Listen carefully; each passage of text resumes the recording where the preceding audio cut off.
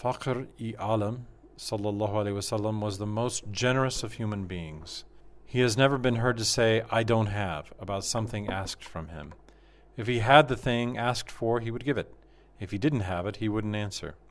The Prophet had so many great attributes and had done so many favors for so many people that the Byzantine emperors and the Persian shahs could not do enough to compete with him. But he himself liked to live in inconvenience. He led such a life that he would not even remember to eat or drink.